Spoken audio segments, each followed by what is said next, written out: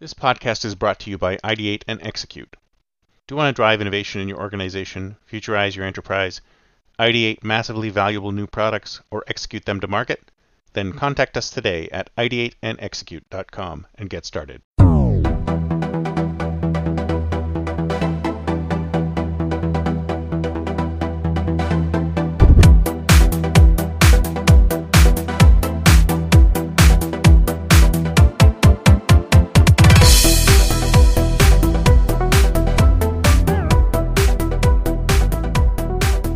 Good morning, everyone, and welcome to the Think Future podcast.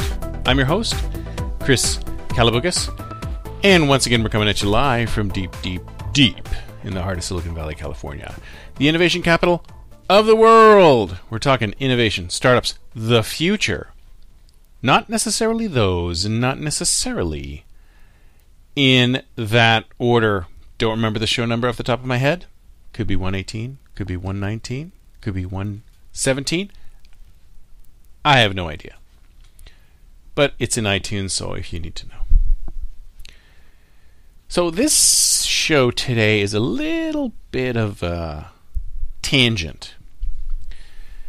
Because I've been seeing this phenomenon with people I know and people I thought were fairly intelligent. Thinking that, if they just read that blog post, or that book, or that magazine, or that news feed, if they just read that one article, it's the key, it's the trigger, it's that one. What do those ads used to say? This one small trick can let you lose weight. Or this one small trick, one small tip, one small technique. The technique, the trick, the tip, the one thing that will make them reach their dreams. So no matter how epic these things are, 101 ways to be successful. 653 websites you should look at if you want to be successful. 120 ways to be a billionaire in 2 months. No matter how many of those posts you read, no matter how many of those podcasts you listen to, no matter how many of those videos you watch, they will not change your life. Why do you need to read news feeds, blogs, magazines, and books? More specifically, why would you read feeds from people like Anthony Robbins or Brendon Burchard? Why do you read blog posts from Gary Vaynerchuk or Tim Ferriss or other self-professed motivational gurus? Why is the bookstore, online or off, literally littered with thousands upon thousands of tomes in the success literature space? Why do people keep buying this stuff and reading this stuff when it really does nothing to actually change your life? See, when I hear about the latest and greatest new motivational type dude, and notice it's almost always a dude, I wonder why there aren't that many women in this space. Maybe they actually feel troubled about the curious mix of bravado and bullcrap that you need in order to excel at this field. Because it is, right? You need to have bravado. You need to act like you know everything, act like you can make anyone successful in order to excel at this field. And the first thing I ask is about results. Okay? How many of their disciples, because they are kind of like disciples, right? The people who follow these people, they really are disciples. They live and breathe, these people. Actually use their program. And it's always a program, right? Consisting of like audio, video, text, blog, books, other content, stuff that can just be generated once and then reused and rebranded over and over and over again. So how many people who've actually implemented what these success peddlers did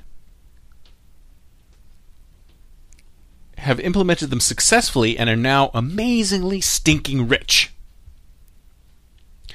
And then, how many of these disciples have spent good money on their program and have not made one iota of change in their lives? So, basically, show me the money.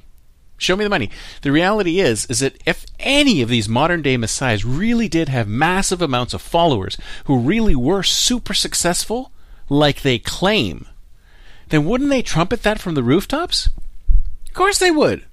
I mean, if I was Anthony Robbins or any of these people, I would parade out, not just at my shows, I would parade out on the internet. Here's the thousands of people that I have literally made millionaires based on my program, and not just reselling my program. They're not just my people reselling my program. Here are people who've applied my program to their lives and done their own thing. They're not motivational speakers. They're accountants. They're businessmen. They've done this. They've done that. They do whatever. But they've taken my success program and applied it to their lives, and they're stinky rich. Stinky rich? Stinking, filthy rich. No. They don't. Because many people are sucked into this program thinking that they have that one tip, that one technique, or even that one program that they can do which will propel them to the heights of success. Very few people succeed. There's lots of reasons for them, you know? Some people think, well, maybe if I just do this program, that'll be enough to make a big change in my life. They do it and hope that someday something will click and their lives will be better. It doesn't take real work, doesn't take luck, it will just happen. I mean, to be fair to the disciples, most of the messiahs do tell their followers to follow their instructions exactly, and some few say that there is work involved, but only a handful attribute their success to luck. Come to think of it, those who are successful, but only and attribute some of their success to luck, probably aren't motivational speakers at all.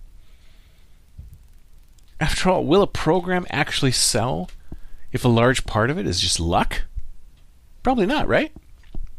I mean, would you buy a book or would you buy into a program for $9.97 if I told you, hey, you know what?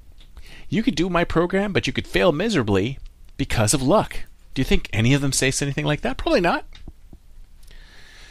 Now, all these programs are based on a big, old book called The Laws of Success. And if you can get a copy, actually just send me an email, I can send you a copy of it. It was written back in the 1920s. It remained largely unnoticed until it was being republished in 2011 with commentary. In my opinion, this book is the granddaddy of every piece of motivational and success literature. Napoleon Hill wrote it before Think and Grow Rich. You know, that super thin volume which sold like crazy, but it didn't contain the whole picture. The whole picture is basically this book. It's the root of all of this literature. Everything that you see in any piece of motivational literature today is a piece from The Laws of Success. Rebranded, reworked, regurgitated, redeployed for today's audience. Third reason. Everyone seems to be looking for some single one secret that these people seem to have unlocked. And for a mere $9.97, you too can get the secret if you just attend our high performance seminar. And of those of you who are successful, how many of them are just selling the same success crap to other people, exactly the same or tweaked for their own? I'll bet you most of these millionaires that Anthony Robbins has created are people who are selling his program to other people. Basically finding other suckers to buy his stuff. And the reality is, if there are very few results, then why are we still attracted to this crap? Because it's the magic bullet problem, of course. We're all guilty of it. We all want the easy way out. Because the root of it, and at the root of all innovation actually, is the fact that we are all lazy. And we all think that there's some kind of plan to the universe. I'll tell you something. When my mom was alive, she used to have this problem with her knees. They hurt when she walked, and the only way she would be able to alleviate the pain temporarily would be to take Tylenol. And the pain got worse and worse and worse, and she took more and more until she probably got to the point where It didn't work anymore. So in order for her to permanently solve the issue with her knees, she would either need to lose weight, which is very difficult in an elderly person, or get a knee replacement. Instead of doing either one of those, she kept asking and looking for some kind of cream that she could put on her knees in order to just make the pain go away. I remember the one time she came to visit us in the Bay Area, and she'd found this miracle cream that she read in a magazine about. She said, "Oh, can you buy me this stuff? Can you get me this cream?" And I forget the name of the cream, but I remember ordering it online so that it would get here in time for her to get here. And she came in the door, and we talked for a bit. She said, "Oh, do you have the cream?" So I gave her the cream. She put the cream on her knees, and she goes, oh my God, that's so wonderful. Oh, it's so great. And then 15 minutes later, she was in pain again. She thought this magic bullet, this little cream, just put a little cream on it, it'll go away. We're all looking for some shortcut to success, some way we can not waste time or do what we want when we want to. For some people, that's amassing great wealth. For others, it's raising just enough to get by and then using that to glean great experiences. For others, it's a simple life. I mean, everybody has their own idea of what success should be. But here's my suggestion. Forget about all those programs. Forget about all those messiahs. There are really only two ways to success and happiness. One, be happy with what you have. Or two, try and get lucky. The be happy with what you have is fine for some people, but if you ask me, isn't that just giving up? I mean, isn't that just saying that you lack ambition? Isn't that just saying that you can't make a dent in the universe, so don't even bother? Can you really be happy just coasting through life like a leaf on a stream buffeted by events around you? If you think about it, this is a bit like the argument between determinism and free will. Do you believe that you can change the world around you, or do you believe that life is predetermined? Look at the messiahs. Look at Elon Musk. Look at Richard Branson. Look at these billionaires out there. Do they believe? Were they happy with what they had? No. But what I'm trying to say is that the power to change your life, to move your life in a completely different direction, does not come from a blog post. It does not come from reading a book. It does not come from reading a news feed or watching a video on YouTube. It does not come from passive action, aka reading about how others succeeded. Because if you think about it, the way they succeeded is not the way you're going to succeed. You cannot replicate exactly what they did and get the exact same success that they had, because so many factors came into it, mostly luck. They were in the right place at the right time with the right story in front of the right people. The only way to change your life to be successful is you. You are the only one who can change your life. If your life is not what you want it to be, no amount of success literature can change that. You can read and watch and listen to this stuff all of your life. But unless you take action, nothing will change. There are lots of ways to take action. Some ways are easier than others. So I'm going to tell you a little bit about this little known book, which I think is a very controversial book. It's called Horse Sense, and it's by Al Ries and Jack Trout, who are the same people who did if you probably remember this book, the 22 Immutable Laws of Marketing. There's also the 22 Immutable Laws of Internet Marketing. They did a series of books, but they also did this book called Horse Sense. And I think one of the reasons why this book was not very well known was because it was honest. It was raw. It was true about success. And the concept is that you can't be successful on your own. There's no way to be successful on your own. you need something or somebody to latch onto. You need to ride a horse. Right? I mean, this book, I think it's the reason why it's little known. It's truly an honest accounting of what you need in order to do what to do to succeed. And it's not the prescribed work hard or follow my program. No, it's a book with a list. It's a very short book, like the 22 Immutable Laws of Marketing. So if you find the book and buy it and read it,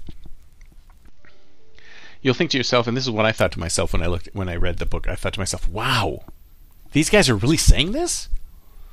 I mean, it's all true, but we don't want to say this. We want to think that success is just work hard or follow a program. So people are things that you latch onto can help you succeed with various levels of effort on your part. So just to give you an idea, I don't have the book in front of me, so I can't tell you all the different ways. You should just go get it from the library or buy it. It's pretty cheap. And just so you get an idea of how honest this book is, the number one way to become successful is to marry into money. Yep. No effort on your part other than to woo someone way above your station in life. In fact, I remember reading this. I don't know how I got this book. I was reading this success book, and the guy was writing and writing and writing. I'm going, what the hell are you talking about, buddy? How did you get successful? And then he reveals that the reason he's successful is because he married into a family with money. His wife had a ton of money from her family. And I'm like, why am I reading this book? This guy has nothing to tell me. Reading stuff like that helped me. So no effort on your part other than wooing somebody way above your station in life. Right? What's the second way? Be born in a wealthy family. Sure. It's not something that you can just do, but it is a way to be successful. It is a way to be rich, right? I mean, look at Trump. You think Trump was a self-made man? No. His dad gave him $50 million to start his business. I mean, if my dad gave me $50 million to start a business, then I'd do pretty well. I think anybody would do pretty well if they were handed even $1 million, even $2 million. You hand somebody $2 million, they can easily become very successful. If you have that kind of backing, you can be very successful. But if you look at all of the top billionaires of today, millionaires, the people running these big companies, Mark Zuckerberg, Bill Gates, Steve Jobs, his family, none of them were dirt poor. None of them had zero money. None of them crawled up out of the dirt. They were all from upper middle class families that had money. But that being said, it's totally up to you. It might be depressing that there are no shortcuts or plans that specifically just work. It's just you working to improve your life day in, day out. So here's my advice. Stop spending your hard-earned money on this crap. Stop reading those books, their blog posts, their news feeds. So stop wasting your time reading this stuff. The only reason that these guys are successful is that we keep listening to them and we keep buying their crap. I mean, all of their information is available for free on the internet. In fact, if you want a free copy of the Laws of Success, it's out of copyright, and I can email it to you. Just send me your email address, thinkfuture@gmail.com. Just send me your email address, and I will email you a copy of the Laws of Success. And you will see that everything that they say is a regurgitation or a rebranding or a restatement of what's in this book.